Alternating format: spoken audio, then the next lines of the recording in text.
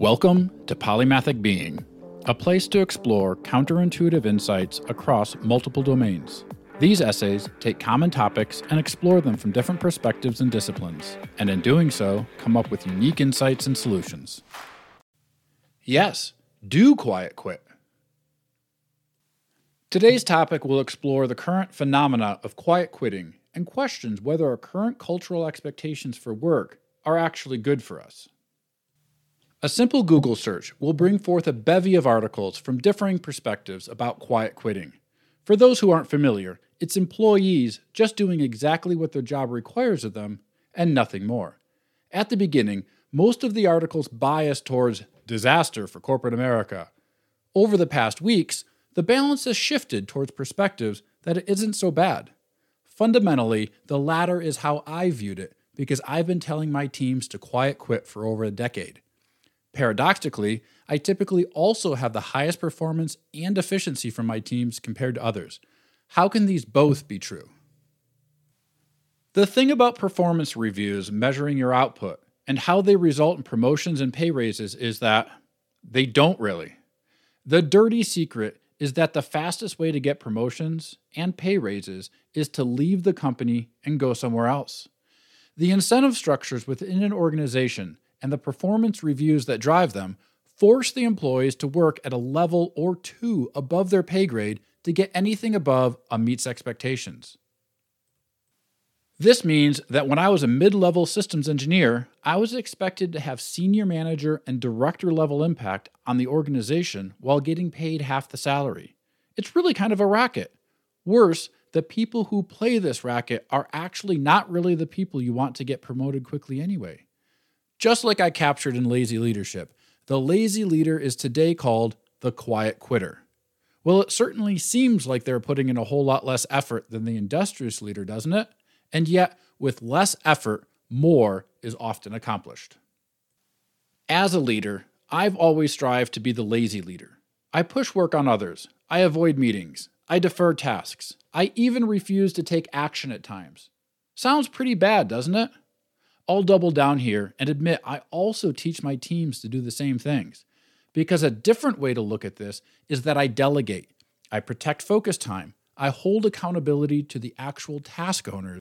And I avoid the reactive mode and will often let a situation settle down before jumping in half-cocked. Quiet quitting is a poor title for an actually healthy mindset. The Wall Street Journal just published an article titled, "Why Bosses Should Ask Employees to Do Less, Not More." Here, they talk about the role of the leader to protect their people's personal and professional time. This is exactly in line with the lazy leader in prioritizing success over the semblance of action. The fastest movers are often the least efficient. A great example was a boss I had shortly after the Army. We had to find a hardware unit that was supposed to ship and make sure it was still moving. We nicknamed this fellow Marvin the Martian because he was constantly power walking everywhere chugging energy drinks. He comes and grabs me and dashes across the plant site. I didn't want to jog to keep up, so I just stepped it out and watched him head off. I got to the shipping center and went to my point of contact there, was directed to the final inspector, found the problem, called quality to release a hold, signed off the inspection, moved the product to packaging, and chit-chatted while helping load it and tape the box. Just then, my boss comes charging in, having scoured the entire facility looking for the unit, having beat me there to begin with, and demands to know why I'm not helping him look. I informed him that we'd found the unit, cleared, packaged, and shipped it, all while he frenetically ran around. The irony is that this person was often highlighted as displaying the energy leadership liked to see. I vowed at that time to flip the script on that measure of success and instead work to enable my team to settle back, relax, and quiet quit. At least, according to the success metrics that coined that phrase to begin with. Because it's not quiet quitting. It's just not playing by the same rules. Instead of constantly trying to grab the next thing, I'd encourage my team to take time for professional training. Instead of taking the tasks that no one wants, I'd have them explore opportunities they thought were interesting. Instead of demanding they achieve results above their level, I'd have them expand their networks at their level and build coalitions for future success. As I've told people for years, a company will take every hour you give it and will replace you without a complaint in 2 weeks. I should add, they'll replace you with 2 people and never consider what that actually means or whether they treated or rewarded you appropriately. It is telling how worried corporate America is about quiet quitting because it shows just how much they expect people to sacrifice without due compensation. Companies love to talk about employee loyalty, but companies rarely have loyalty to their employees. This is a very important and painful lesson to accept for employees. I learned this lesson over a decade ago and stopped playing. I ensured I had protected time. I clearly set expectations that I'd be in by 6 a.m. and leave by 4 p.m. so I could have time with my kids in the evening. Plus, nothing good ever happens after 4 p.m. I always strove to prevent the overreach of reactive time sucks. I made sure that if I had to work outside of normal hours, that was a special case and not to expect it. I declined career advancing roles or projects because 1, they weren't career advancing, and 2, they required tons of extra time. So maybe I was the first quiet quitter, but that didn't mean I wasn't successful. By stepping back and quitting the problematic expectations of the corporate rat race, my teams and I have been able to achieve results on projects that other teams hadn't been able to solve for years, sometimes over 10 years.